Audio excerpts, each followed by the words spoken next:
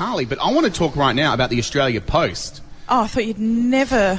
I was waiting for you to bring this up. Every day I try to bring it to the show and you shoot me down. But not today. Today it's my time to talk about it. The Australia Post, it has been revealed, are struggling, which is surprising news to me. That is shocking news to me, given, I guess, coming off the back of a pandemic with everyone buying everything online. Because I thought that, originally when email got invented, that's right, I'm that old. When emails got invented, I was like, oh, well, Australia Post is doomed. And then it was online shopping became a thing. I said, they're saved, hallelujah. Yeah. But what's happened there's been a whole lot of competitors in that industry, meaning the Australia Post isn't getting that big slice of the pie that they're after, thus causing issues, and therefore...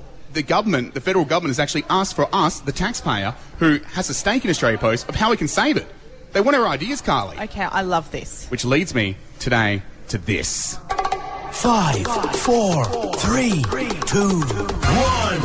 It's the top 5. The top 5 ways we're going to save Australia Post. I've got the ideas. I hope someone from Australia Post is listening and writing them down. Number 5, you know when you line up to get your package? Let's sell passes like Disneyland where you can skip the queue. Oh, brilliant. Bang, I'm extra paying revenue. extra for that. I will always pay extra for that. I hate lining up. Bang, that's number 5. Number 4, start allowing things to be posted, get a bit looser with the custom rules. Make a deal. I'm talking drugs, illegal stuff. Oh, wow. Okay. Weapons, illegal animals. Let's start experimenting with that line of work. No? I mean, I'm not against it. Yep. But for on-air purposes, I am, if you know what I'm saying. Me too. On air, but off air. Wink, wink, Australia Post. Let's sort it out. Number 3 for the top 5 ideas of how we can save Australia Post right now. Let's get our faces on stamps. We should be able to customise them. Imagine my face on a stamp when I send a letter to someone.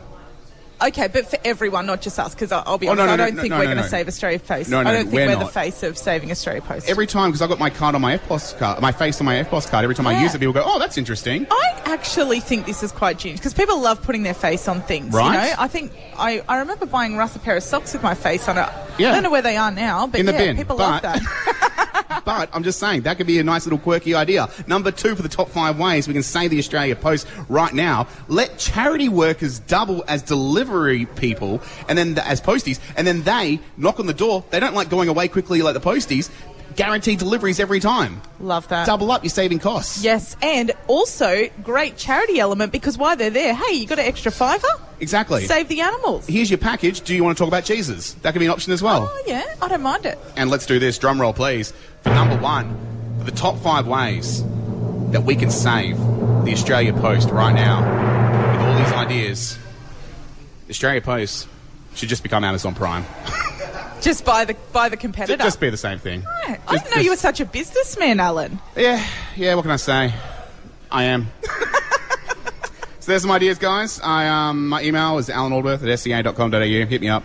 We can sort this out and talk about rights and all that sort of stuff. I reckon you'll at least get a free watch for that. I do think the Disneyland idea skipping queue thing is actually legit genius. It's actually genuinely genius. Out of the 5, 1 was good. I'm sure everyone will take that well too. Yeah, I'm sure. Yeah, you're on hit.